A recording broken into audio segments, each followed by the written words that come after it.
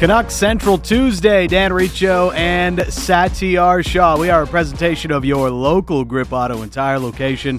Friendly service and expert advice are waiting for you at gripauto.ca today. It is the day where the conference finals begin. The Edmonton Oilers and Colorado Avalanche. We'll bring you that on Sportsnet 650. A little bit later on at 5 o'clock. That's when the puck drop happens. Yes, very good. Very excited about that. We'll dive more into that and give you a little preview of the Rangers going up against the Tampa Bay Lightning in the Eastern Conference Final. And also some other storylines around the league. Maybe a bit of a post-mortem on the Carolina Hurricanes, who were a no-show in Game 7 last night. You can also find us on podcast, Apple Podcasts, Google Podcasts, Spotify. Subscribe, leave a review. Yesterday we talked with Canucks general manager Patrick Allvin. A lot of interesting thoughts there. And one of the big topics was about player development. Sat, given the Canucks, getting Daniel and Henrik Sedin to really specialize into that department.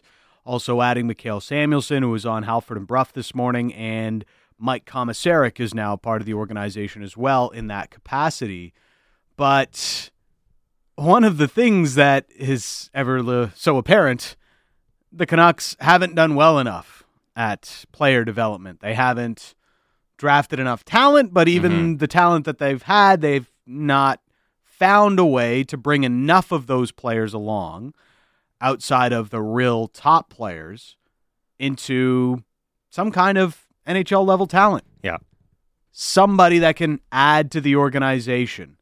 And yesterday we teased, well, maybe hold up 1 second on this most recent draft class that the Canucks have had. Well, and, I do find it really interesting because, to your point, the Canucks now have a robust player development department. Yes. I mean, as Cameron Granato is overseeing it, Ryan Johnson is still there, the Sedin, Samuelsson, Komisarek, like you mentioned. Yeah. So now you have everything put into place.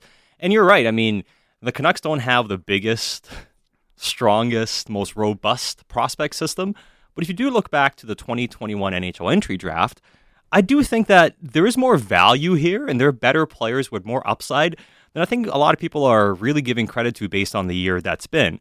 So I spent the past few days talking to some people in North America, but also people in Europe that watch a lot of these prospects. And the three players I'm going to mention right now are Jonathan Myrenberg, Lucas Forsell, and Aku Koskenvu. Koskenvuau. We're working on the pronunciation. Aku Koskenvuau. So Aku Boy's going to have it. Yes, he is. So he's the Finnish goaltender who is going to Harvard next season. Had a decent year. Not a lot to nothing spectacular about his year, but the goalie guys love him.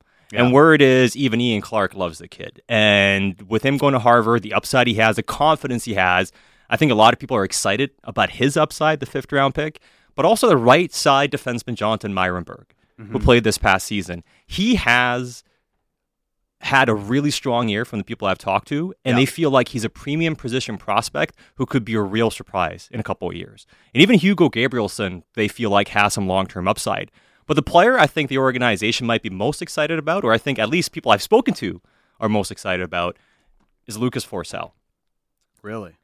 One scout I spoke to said a lot of Jesper Bratt vibes as a late round pick who could be really good. Doesn't have the same speed, isn't quite as fast. I mean, but that's as a kid, pretty high praise. Jesper Bratt was what, point a game this year with the he was. With the Devils? It took a few years to get there. Now, I'm not saying these guys are going to become that, but the point I'm trying to make here is there's a lot of excitement about these players who are taken in the 5th round or later.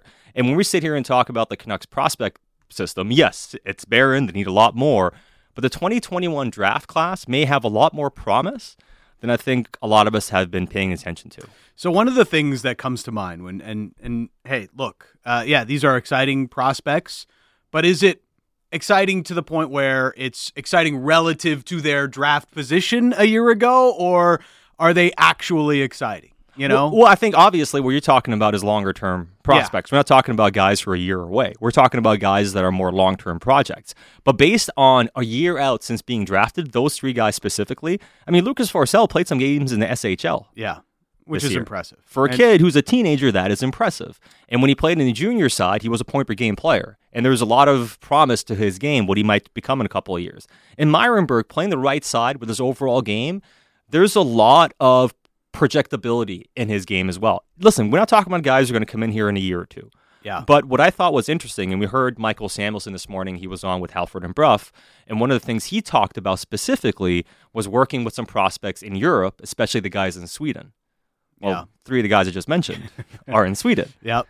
So, and especially with a guy like Forsell, and who needs to get a bit quicker and get a little bit faster. And when you look at where Michael Samuelson put the work in his development side and how hard he worked, the shape he was in, and how dedicated he was, if he's able to get a guy like him to become a better skater, get more conditioned, and then get him to realize his potential, we might be sitting here in a few years and talking about the Canucks getting a steal late in the draft in 2021. And you heard from Patrick Allvin yesterday saying it was important for them to get a forward and a defenseman to help on the player development side, to really work with, I guess, both sides of those players. Okay, great. You've got Myrenberg, Gabrielson, Forsell, Koskinvuau. This is somewhat exciting, sad, but part of me is, still like, well, the bar has to be higher. Yeah. We got excited about Jonah Gadjevich and Cole Lind in previous years, and those guys are just borderline NHLers. Adam Gaudette burst onto the scene and was great and looked interesting, and how has that worked out? Turns out he's a 5th-round pick, punching above his weight, and is a fringe NHLer at this point as well. Like, the standard has to be higher for the Vancouver Canucks. Well, I mean, I don't think we're sitting here and saying these guys are necessarily going to be playing in a year or two. Yeah. But the point being that Myrenberg is a guy who was drafted this past year in the 5th round, who played in the SHL this year as a teenager. So did Forsell. And Gabrielson still has some upside. And Aku Koskinvuau, there we go, we got his name right. Yep. I mean, he's going to Harvard next season. And based on how the guys feel about him, there's going to be a lot of promise in his game. The thing here, though, is, especially in those 2 Swedish guys we talked about, they're taking a step. So what do you do now to help their development? Getting a guy like Samuelson, we just spoke to Forsell, for instance, how he could help him potentially next year, working closely with them, but also organizationally, just the tact you take with your prospects, the amount of time you let them stay in Sweden to mature, when you think is the right time to bring them over to have them play in the North American game. And this might be a 3 or 4 or 5 year project. I just want to make sure that people understand that these guys are promising. Yeah. And that based on a year out, when we're sitting here and talking about barren draft classes, and for sure, like, the Canucks have not have their fair share of 1st and 2nd and 3rd round picks under the Benning regime. They haven't. Yeah. Considering that they ran, 7 drafts, they didn't have enough 1st, 2nd, and 3rd round picks. Yeah.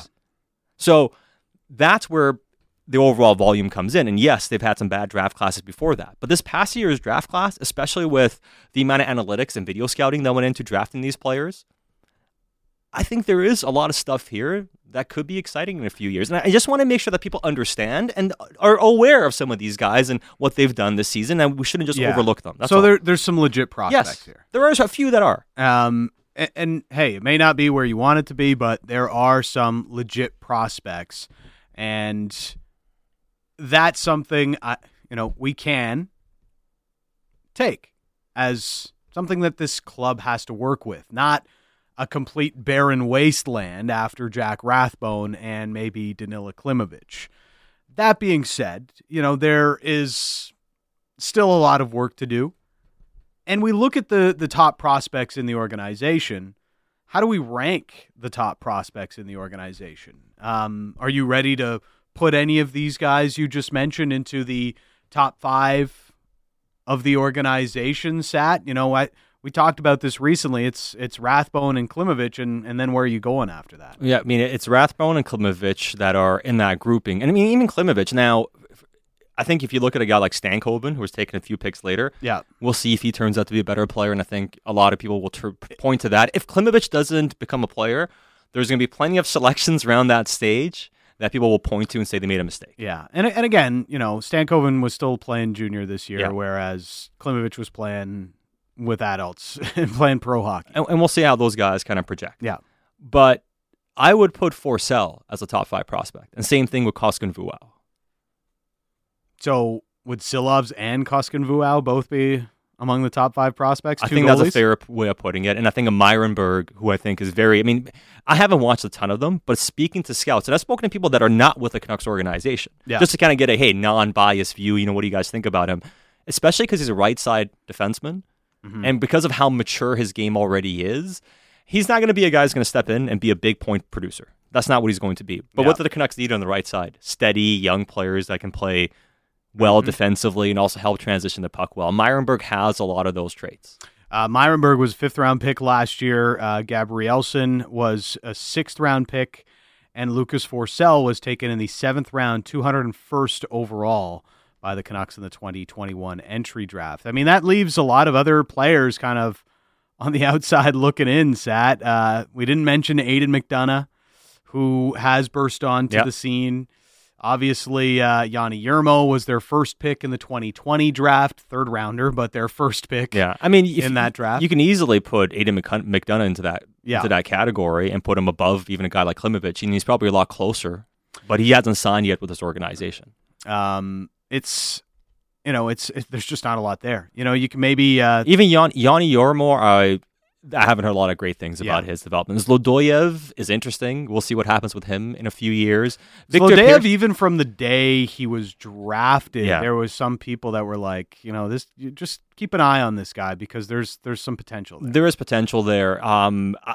I've heard some positive things about him, but it's kind of been a bit of a slow year for him this past year. Not as many opportunities, I think, as people had hoped. Victor Pearson, as a right side defenseman, has some promise too, but he just came over and played in Kelowna this past year. And, he had an okay year stepping into it. We'll see in a couple of years what he turns out to be, but I still like the upside. What I like about these guys, look at Aiden McDonough's age. Yeah. He's a bit older. Mm-hmm. We're talking about guys, Myronberg, Forsell, who are 18, 19, and are already taking steps that these other prospects weren't taking. Still very early in their development. And that's what's exciting. When guys can do that after the first year they're drafted, and if you look back at history too, the guys who take the biggest step in the year after they were drafted, ultimately are the ones that end up being the best players down the road. And we're seeing a couple of late round picks, and we'll see with Koskin Vuau, the goalie, because he's still got to go to Harvard. It's a bit of a longer term project. Mm-hmm. But I don't think we should overlook what Forsell and Myronberg did this year, considering how young they are. The fact that they played in the SHL kind of tells the story a little bit, right? That's not an easy league to get a chance in when you're an 18-year-old. It's one of the better leagues in the world, and to get that straight out of your draft year is kind of interesting. You made the comp to Jesper Bratt. If I think back to not necessarily his draft, because he was also a very late round pick with the New Jersey Devils. Didn't he step right into the NHL? That's what was very impressive about Jesper Bratt. I remember Devils training camp was like, this guy Jesper Bratt, and then he starts scoring a bunch of goals early on in the season. So, maybe a pretty mature game. Not to say that means Lucas Forsell is going to develop into a ready-made replacement for the Canucks in the next couple of years, but there is some promise there. And Sat doing some good reporting on that. So what does this mean for the overall organization path? We talked to Alvin yesterday. He reiterated what Jim Rutherford said last week, that it's going to be tough to add any draft picks. We keep going back to the Miller trade. Is that the only way that they can add a higher round pick?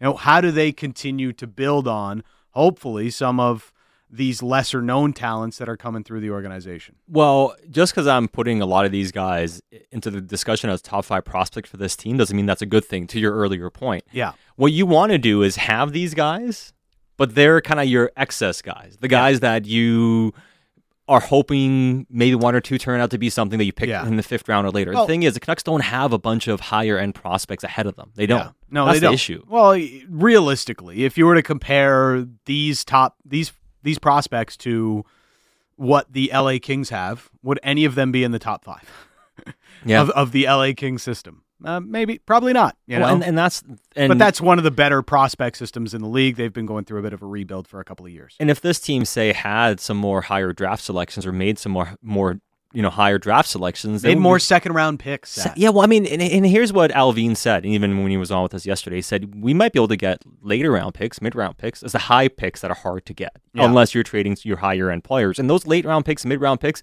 sure, they're good, but they're more swings like the ones we're just talking about. You need to have a few more guys you pick that can help you in 1 or 2 years. In 3 years, not 3 to 4 to 5 longer term projects with some upside. Those are the excess prospects you have on top of your strong nucleus of prospects that just kind of give you more and more as time goes on. And that's going to be the big key. You're going to build it out more. But how do you get a second round pick this year or a first round pick unless you're trading one of your best players? And ultimately, it comes back to the whole JT discussion. Does he stay or does he go? But that's your only way. JT or Bo. Yeah, to get that first round pick. A second round pick, I mean, you can get a second and a prospect for guys like Besser and Garland, but do you want to do that? Not me. If you're trying to stay competitive, like how can you realistically trade those guys for just draft picks? I mean, I look at Besser's situation. I wonder if a lot of the offers were similar to the Buchnevich offer the Rangers took, which was a second round pick and Sammy Blais, which is okay, but it's nothing that you get excited about. St. Louis fans hate that trade, laughing all the Rangers, way to the bank. Yeah, I mean, I know the Rangers fans are happy, but a lot of fans hated that trade when it happened. I hate it now, but I know the Blues love that trade, for instance. Mm-hmm. Now, different, of course, but guys like Garland and Besser weren't getting those higher pick offers. But why would you trade those guys if what you're getting is a second and a prospect? Yeah, you're better off keeping them. The thing too with Miller.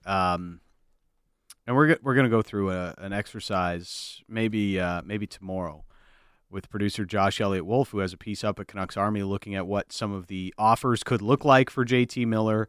One thing I wonder, Sad, is is it a guarantee that that's like a pure futures trade?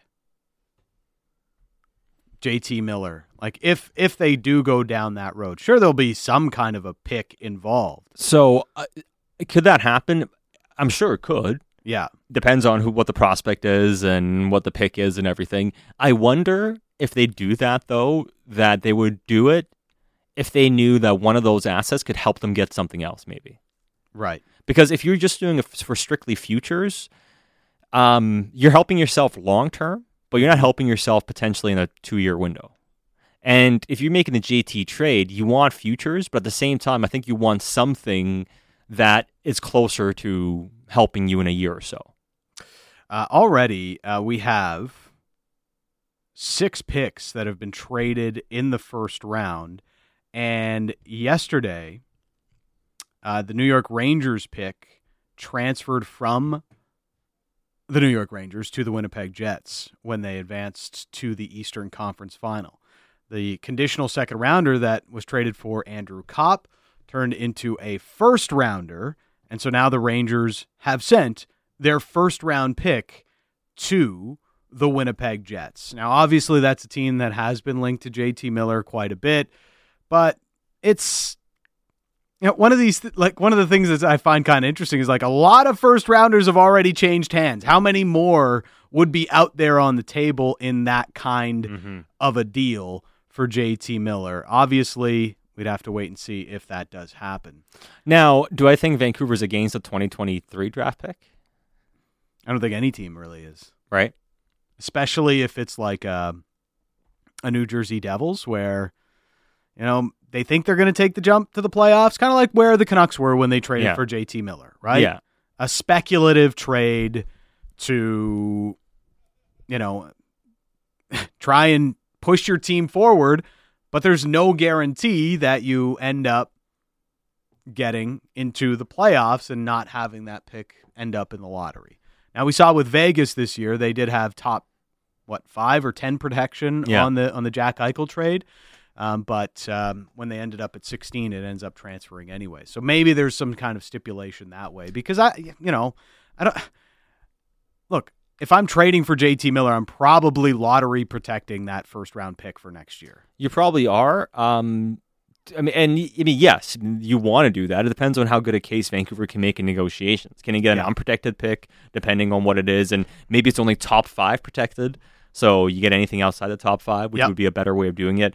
Those are all the considerations. The thing with JT, which is going to be fascinating, is there a team that we're not talking about? Because usually these situations, there's a team that's quiet, but is very, very... A sleeper team?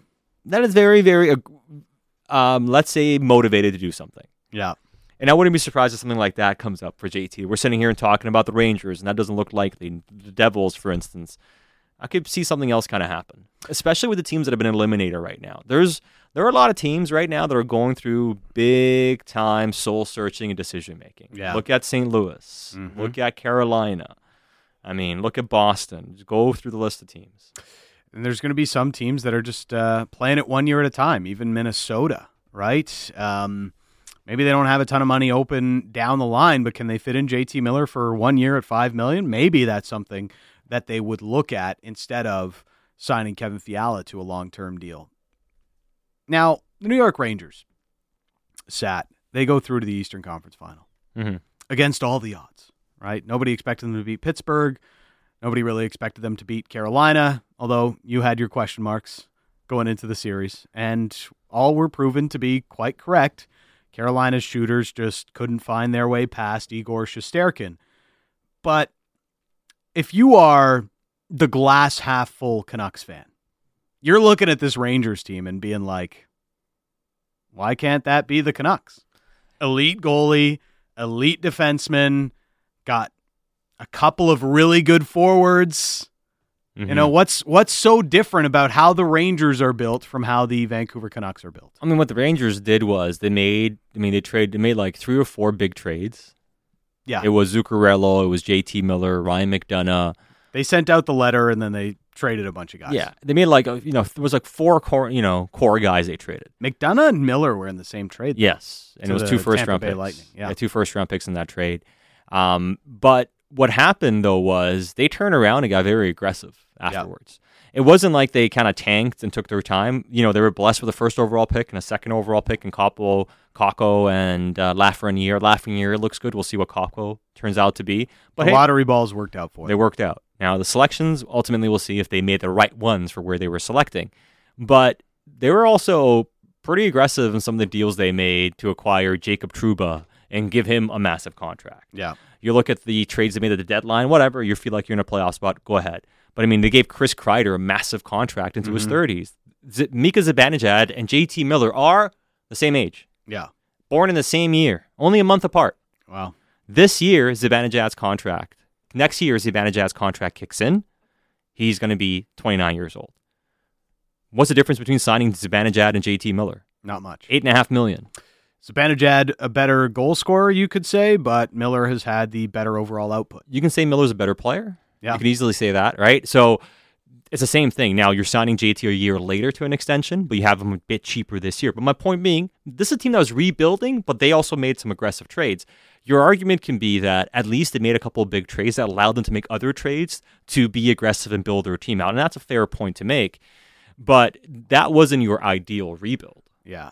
And that's a team that's pretty much invested into what they have right now, too. But there was a mini sell-off. Yeah. And, they're able to flex that they're the New York Rangers. But they're fired their GM and their coach because they weren't happy with the returns.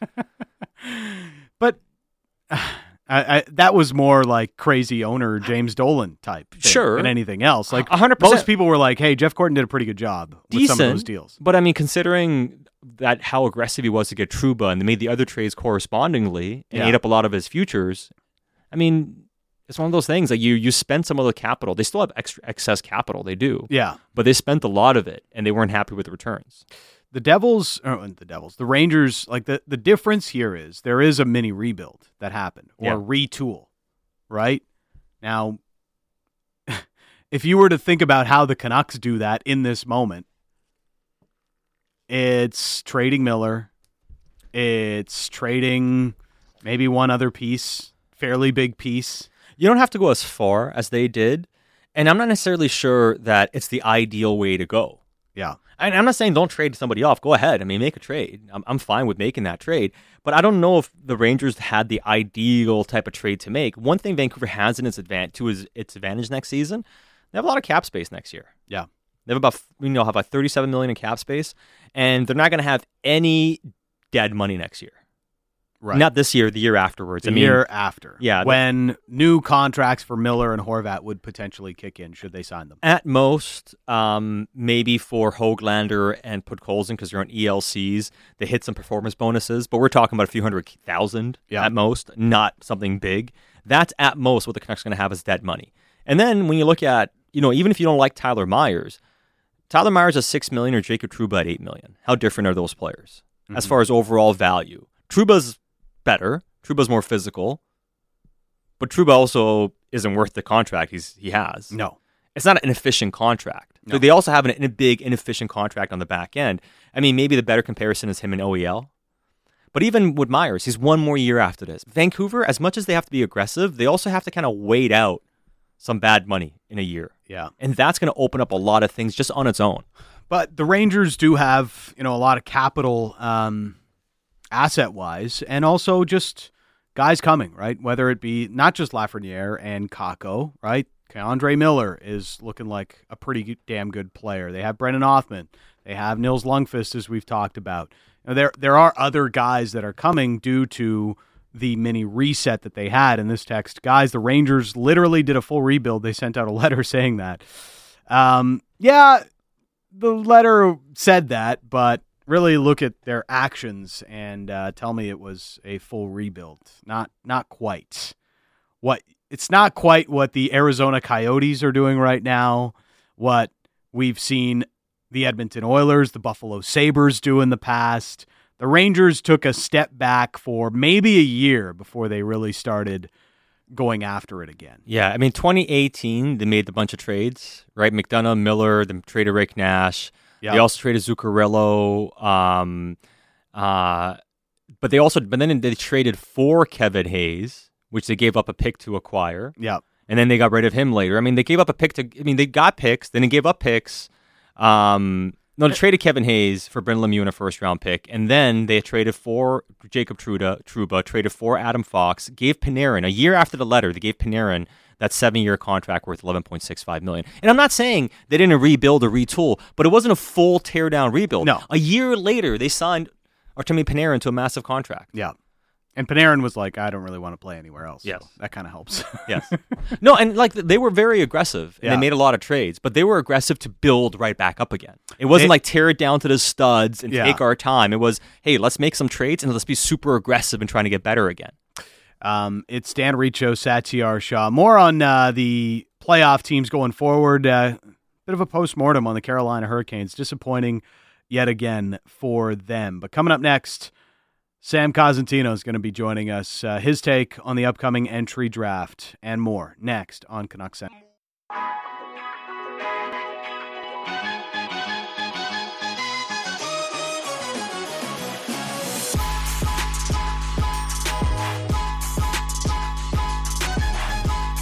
Canucks Central, we are a presentation of your local Grip Auto and Tire location.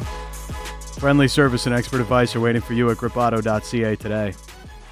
Sam Cosentino is going to join us in just a few moments, talk about some prospects in the lead up to the 2022 NHL entry draft. So I had to run some errands today. Got a gift for my nephew, recently born. Shouts to Oliver. I'm visiting Toronto for a wedding over the next week. So I went to Granville Island to this shop that I usually pick up stuff for newborns whenever I go to visit to Toronto because, Italian family's always growing. You get it. Yeah. Lots of kids. It took me longer to find a parking spot than it did to actually go to the store and find something for my newborn nephew. That sounds about right for Granville Island. I'm driving around and I'm like in circles. Does anybody work? Why are there so many people here? It's Tuesday. It's a sunny Tuesday. But I could understand if it was Friday, maybe Monday, people taking an extra long weekend, maybe some more tourists around. That would make sense. Mm-hmm. But on a Tuesday in June, I don't know. I was dumbfounded. Does anybody work anymore? Really? Why are you all here? I think a lot of people are like self-employed nowadays. Fair. And work from home nowadays and just kind of do their own thing. Yeah. So they can just kind of dip out whenever they want. Yeah. I've noticed that too. I don't have a meeting for the next 2 hours. I'm just going to go Grab some guanciale over at Granville Island. Yeah, it's like I can watch another episode of Arrested Development, or I can go out and get some groceries. Yes. Find a couple berries. But Granville Island, it's a lot of fun. It's just, you're right. I mean, traffic-wise, you're better off. I mean, weren't you better off just walking there and back? Yeah, I could have. But It's a I nice went. day. Yeah, it was after our meeting today. I was like, I could just get in and out quick and get ready for the show. And how'd that work out? It's about a 20-minute walk from my place. So, you're talking about 40 all minutes. told an hour, getting there, getting what you need, and then getting back. And how much time did you spend there? Yeah. Almost an hour. Yeah. Hey, at least you would have saved gas. You would have saved parking. You would have saved the hassle and the stress. Yep. That's one thing. I mean, honestly, I said this 100 times before now, but honestly, now the older I get, the less I drive, the better. Like, I just love hopping on the Canada Line. Just put music on. I can relax. No stress. Maybe it takes an extra couple of minutes to get where you need to get to, but you don't have to worry about driving there. Yeah. You ain't got to worry about your car. And if you decide to have a few drinks, you don't have to worry about leaving your car somewhere. You're good. All right. Lesson learned. I didn't stop for any Lee's Donuts, though. Have you should've. had a Lee's Donuts yet? Yes, I have. Oh, okay. They're pretty good. I mean, you know me. I'm not a donut guy. You're not a but donut guy? But I do enjoy one donut. Yeah. I can't do more than one. Let's bring in our next guest, Sam Cosentino, joining us here on Canuck Central. What's happening, Sammy? It's a bombole. See, Sat's not even a donut guy. He's not going to know what a bombole is. You got to have the bombole. Sat, for you, he's like just staring off into space right now. Like, I have no idea what these two Italians are talking about. Yeah, no idea. Sounds tasty, though. It's essentially a donut with, I like the Nutella in the middle, Sammy, personally. Yeah, nice. It's a nice touch for sure. And they're the best at the route stops when you go to Italy and you stop the equivalent of the rest stop, I guess, in Canada. Yeah. That's where they're the best. Believe it or not. Yeah, that's usually where you find the good stuff. Sam Cosentino joining us here on Canuck Central. So we've been having a lot of discussions about prospects and also player development. We talked to Canucks GM Patrick Allvin yesterday, and he was talking about the prospect system that he inherited and mentioned that it's not just about getting the talent into your organization; it's about how you grow them. I mean, Sammy, from your experience, how much is that? A big factor into a prospect reaching their potential is, some organizations just develop them better than others. I think it's equally as important as the draft. I mean, the draft, we're trying to look at 17 and 18-year-old kids, sometimes a bit older if they've gone through it once or twice before, and try and predict what they're going to be for your club, in 5 years down the road. So, based on what you see at that point, you have certain expectations of what that player is going to become. But that time between is hugely important because there's so many adjustments to be made. Some of them adjusting to, living life away from home and away from a billet. Some adjusting to, a new town. Maybe it's a new language. Maybe it's the pace of play. Maybe it's, different older teammates. There's a lot of different elements that go into that. And so all of those things that might be outside influences can affect what happens on the ice. And that's where the player development becomes so important because that player development piece allows you to help realize the potential of what you think that player was going to be when you drafted him. Well, and, one of the things that I find really interesting here in general is when you look at players that get drafted, and for Vancouver, for instance, we were talking about a few prospects in Sweden that were taken in the 5th and 7th rounds for the Canucks last year, guys like Jonathan Myrenberg and Lucas Forsell. But those guys played in the SHL this year as 18-year-olds, and they showed really well in their D+1 draft year. And is the D+1 draft year one of the best indicators as far as how a player will progress if they take a big leap? Typically it is for higher ranked players, higher drafted players, but not necessarily for your lower ranked guys. And if you have lower ranked guys that are D+1 end up doing well, you're thinking, okay, we're really, really onto something here. Your expectation is that player is probably going to be pretty good if he's drafted high in his D+1 year. So you're thinking, okay, he's on the right path. These are the expectations we had of that player. So, honestly though, for me, I look at it, your first rounder should arrive on the scene and be contributing members of your top 4 or top 6 within 3 years. Everybody else, it's a little bit of a crapshoot. So when you get to that point, you're saying, okay, what are we going to do with those players in those years in between when we expect them to be good or contributing members of our club? So that's why it's so important. So the D+1 for sure, but sometimes that D+1 means you got a guy who's come out of college, or maybe isn't there such a massive adjustment. Maybe it's a kid who comes out of junior and he's like, okay, yeah, this is easier. And I think typically, though, I think the draft +2. Now you're in it. This is a job. This is my career. This has meaningful, consequences to what I do each and every day. And so I think that year might actually be a little bit more important than the D+1. Is the later rounds when it comes to European prospects, is that still kind of like a dark area for a lot of teams, like where you can maybe find somebody that nobody else is quite looking at? Yeah, I think that can definitely be a huge thing for you, because when you're looking at later in the draft, you're thinking to yourself, yeah, we have some pretty good certainty in rounds 1, 2, and 3.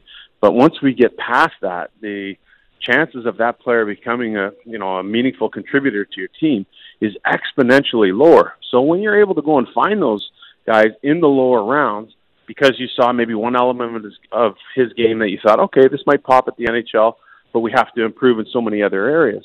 But that's why it's hugely important. And that's why when you look and you see the teams that have had success, especially in the salary cap area, you're going to see players that were drafted late, that have gone through the system 2, 3, 4 years, that all of a sudden make an impact. I think of Jacob Middleton as being that guy. I mean, he was a hot commodity on the trade market, a guy who was drafted late, and it's taken him 5 or 6 years to develop. And now he's a guy that people are coveting at the trade deadline. So, those are the type of people that you're looking at to have an impact for you late in the draft, where you take your time, you kind of allow himself to figure out what he's going to be, your player development make a determination on what they think he could be, and then you move him in that direction. Probably a lot different than where he was in college or where he was in junior.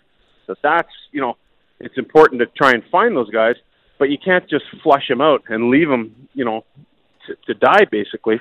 You really need to kind of forge forward with those players, and that player development piece that we talked about is such an important piece of that in making those players successful, contributing people to your lineup. Well, teams, like how far down the board do they rank guys, Sammy? Like on the high end, 90 to 100 players every year? Yeah, that's about right. Yep, 90 to 100 players.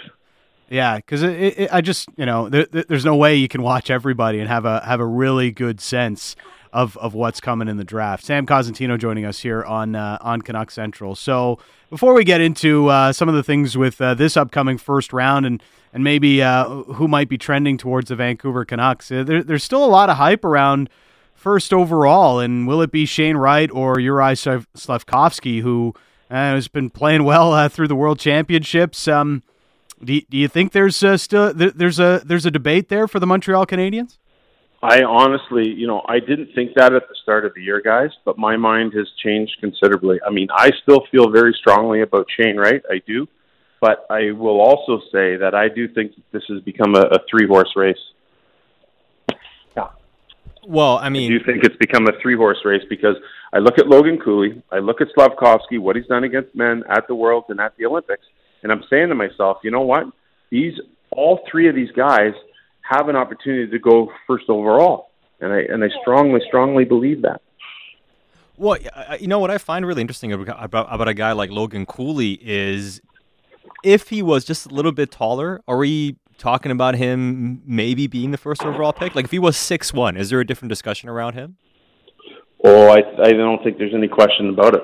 Because you're always looking for that size down the middle of the ice, and so I think that's a coveted position.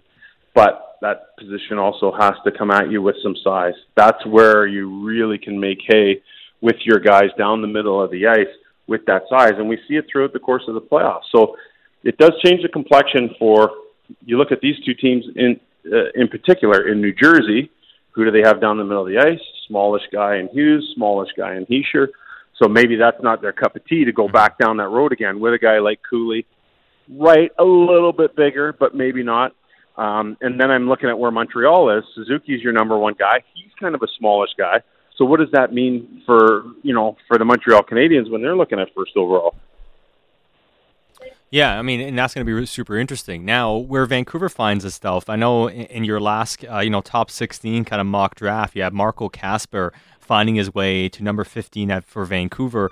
In that range, how good a value would he be? And are there some other guys that you think would be a really interesting fit?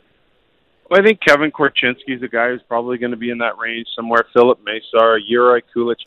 The thing about this draft is, and even with that uncertainty, is the three guys that we talked about as being potential number ones. That uncertainty really extends through the first 15 picks in this draft. So I was talking to a scout the other day, and basically their assertion was, we have no idea what's going to go on here. We're pretty certain of who the top three guys are. We have a good sense of what the top 10 will probably be, but really after those three, they could go in any order. And when that happens, you get a couple of surprises in there. That also changes things for when you get to number 10. The other thing, guys, the other thing is you have to consider what's going to happen with some of the Russian players. There's definitely two of them that deserve to be in that top 10. In Ivan Miroshnichenko, if everyone believes he can come back from the Hodgkin's lymphoma, which they do believe can happen. And the other guy is Danila Yurov. What do teams think about those players in drafting them if they have to wait? Do they want to come over? Are they going to be allowed to come over? Can you get the visas? All of those different elements come to play inside the top 10. So if those guys slip out and now you're sitting there in Vancouver and you're like, oh, okay, well, maybe one of these guys is someone that we can afford to wait on a little bit, and we're going to find value here because they're top 10 talents. So I honestly, I think it's going to be really, really wild what we see probably from pick number 8 on.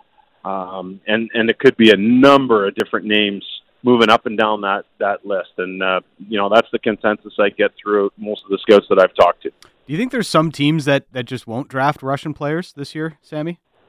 Well, I think, to be quite honest, there are teams that have that mantra in place already, despite what's happened, with the war in Ukraine. And so that will be exacerbated, there's no doubt. And if you're a team that has multiple picks, if there's a team that has multiple picks, then you're thinking that opportunity would exist to try and take a chance on one of those players. Now, if you have a team that, has only one pick, do they really want to take that risk and go down that road and take that chance on a player that, hey, you may never get? So that becomes very problematic as well. So it is, it's super challenging with that mantra that's been in place for teams already. They will stay the course. But I think you'll see additional teams go onto that list as well. One last question. It's from one of our listeners, Sammy. Marcus and Gibsons wants your take on Brad Lambert and whether or not he may be available for the Canucks. Well, that's a great question. And so for me, this guy is a top 10 talent, but he's had a real topsy-turvy year. He switched teams in Liga, which isn't something you see happen very often. He does have some ties. His dad, from Saskatoon, Ross, his uncle, of course, Lane Lambert. Now the head coach of the New York Islanders, who are picking ahead of Vancouver, so that possibility might exist. But I think if a Brad Lambert is available to Vancouver at that spot, I don't think you have any choice but to take him. Again, you would have seen some inconsistency in his production, but when he's at his best, and I take those 2 World Junior games as a sampling of when he's at his best, you're going to get a really, really good player there. All the tools are there for that young man to have success in the NHL. One thing I'm confused by with Brad Lambert, Sam, is the fact that when you watch him, there's so many translatable skills, yet there are some who don't like him at all as a prospect and are very, very cold on him. Like, where do you think that comes from? Because from watching him, I don't quite see why they would be that cold on him. Well, the reason you'd be cold on him is because the point production in Liga is usually a pretty good predictor of what we're going to see in the NHL, and he didn't do anything this year. I think he had more points last year, 15 in 46 games, playing in Liga, than he did this year, playing for 2 teams. And part of the reason why he switched teams going from JYP to the Pelicans was that he was looking for more ice time and more high leverage situations. Those things were granted to him when he made the move, and the production pretty much remained the same. So that's why there are some people that are very cold on Brad Lambert. Hey, Sammy, you're the best. Always appreciate the time. Have a nice espresso, okay? Okay, thanks, guys. Take it easy. There's Sam Cosentino joining us here on Canuck Central. Yeah, always fun catching up with Sam. I find these things fascinating when it comes to drafts, and especially when you talk to different people. And I just wonder when people are that cold on a guy, and there are some that are like, I wouldn't touch Lambert in the first round, which I just find to be really odd because I'm like, I get if you don't want to take him top 10 or even top 12, 13 or whatever, but like not in the first round. You tell me he's not intriguing to you in the 20s or something if he's there. Like, I don't quite understand. I wonder if sometimes that's just bias or like, you just don't like a prospect, or if you know something else or you're not alluding to or whatever and you're trying to figure that stuff out. Because when you watch Lambert, there are a lot of things that you like about him. I probably wouldn't take him in the top 7, 8 or even top 10. I think other guys I would feel safer about. He would be very interesting at 15. Well, even you just... like, watch a little bit of him, and the skating just pops. Yes. Right? I mean, you're like, wow, okay, that guy can keep up in the NHL. And he makes, I mean, when I watch them play, I see a player who's smart. I see a player who understands. Now, it's hard to project what that looks like on North American ice, for instance, but when I watch some of his shifts and I watch a couple of his games, and I'm like he seems like I just don't quite, I see like some of the concerns. I understand why you wouldn't take him too high, but I don't quite understand why there is that much pessimism on him. Well, and you talk to a lot of people around the scouting industry now, and one of the things, like, processing speed has become a big part of it. Hockey IQ, like, okay, yeah, you've got talent, but can you process the game quickly enough to make that play in less than a second at the NHL level, right? Can you make that bang play all the time, consistently? And those are the types of things, we'll have to see how the Canucks value that, and I'm sure it's going to be pretty high. And hopefully in the next couple of weeks we'll be able to talk to Todd Harvey in the lead up to the draft as well. The top of the draft is interesting, especially with New Jersey's.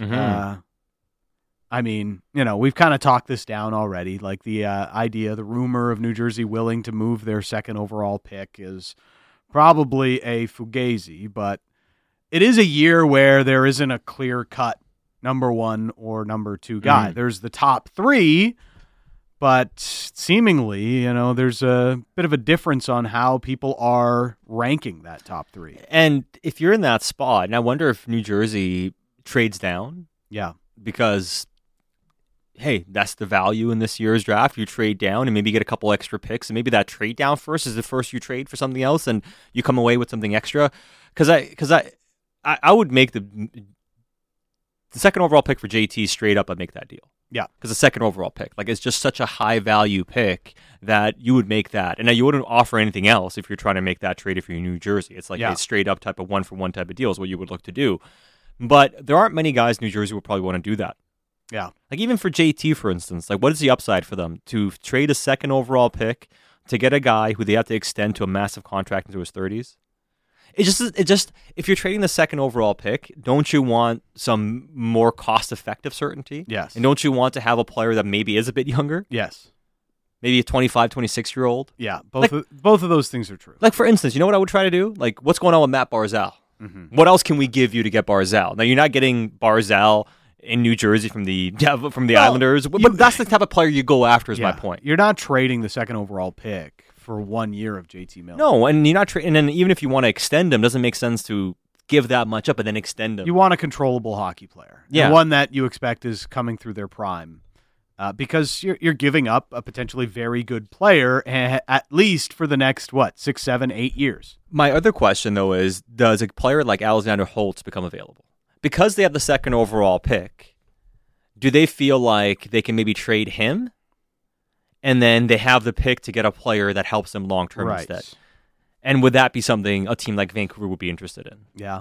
For instance. Now, that could be super interesting. And, again, we'll go through some of those possibilities with producer Josh Elliott Wolf tomorrow on the show. The one thing I think about every time we talk about Shane Wright, it's not that he's a bad prospect. But is he a first overall pick type of prospect? Well, in this year's draft, he probably is. He's going to Montreal. If you're not going to be a big point producer and you're a first overall pick, it's tough. But is he, I mean, is he like Nolan Patrick in that sense? Yeah. Because with Nolan Patrick, he also had some injuries that derailed him. I just worry about, anytime a first overall pick isn't really like... isn't going to jump off the page. It's really hard because the fan base is going to have, especially in a Canadian market, is going to have such a high expectation of that player that it's very hard to live up to unless they're able to produce the points. Yeah, and are you staring at a situation where you might be able to draft Nico Hischier, which is nice? Mm-hmm. Or maybe you bypass Cale Makar, Miro Heiskanen, and Elias Pettersson. Right. Because you took the guy that was probably the most ready, probably is a consensus first overall pick, probably should go first overall in this year's draft. But as you talked about, maybe there's more upside with Cooley. But I mean, potentially. And I think that's the one, to me, the Cooley one is fascinating. Yeah. Because I had some people tell me that if he was 6 feet tall, he's a first overall pick without even asking questions. Which makes me ask a question. If he's that good, does what? 2 inches matter? He's 5'10". I get it, size down the middle matters, but to that extent, we're talking about a guy's surefire first overall pick. So 2 inches means you don't touch him first overall? But what if he turns out to be a really good 5'10" center who crushes his matchups and puts up points? Yep. That doesn't make sense to me, man. It really doesn't. There's the two defensemen as well, Jiricek and Nemec, that are probably top 5 selections as well. We'll see how it plays out. We're going to have a lot of draft previews coming up here on Canuck Central as we get you ready for it. Wow, that went way late. Bet on hockey like never before with Play Now Sports, your local BC sportsbook. Eastern Conference Final will start tomorrow, but tonight, Sat, is the Western Conference Final. The Colorado Avalanche and the Edmonton Oilers. Mm-hmm. You had the bold prediction yesterday. Yes, sir. To say the Edmonton Oilers are going to win this series. It is paying over 3-1 over now at playnow.com, so you can get that there. People are saying this is going to be a high-scoring series. The total for tonight is at 7. I'm taking the under on 7 goals. Whew. You're taking the under between the Edmonton Oilers and Colorado Avalanche? Yeah. You like to live dangerously, my friend. Yes. But there is some juice on it. Yep. It's just such a high total. It is such a high total. 7 goals for a playoff game? Yeah. Final 4? They hit the under in 2 of their 3 games this year. So, to me, it's not a bad one. It's just one of those things. It's all the narrative is saying, "Oh, there's going to be 1,000 goals," and I don't know. Is there actually going to be 1,000 goals? Are we positive about this? Is that actually going to happen? Yeah. So, to me, the interesting thing here is power play points. We love Sack gives props and power play points. That's what I like. And whether it's Leon Draisaitl or Connor McDavid, 2-1 odds, even money essentially, for you to wager on them getting a point on the power play. And let's say for argument's sake, let's say for logic's sake, Colorado's going to dictate the pace, even strength, outside of when McDavid and Draisaitl are out there, and the second line can do some things too. The power play is going to be where they're going to have to make a lot of hay. Kemper doesn't look great on the power play. The defense at times, the PK for the Avs, problematic. I love the value on power play points. We'll have more chats on that game coming up shortly. But up next, Frank Saravalli didn't join us yesterday, so he'll join us today on Canuck Central, Sportsnet 650.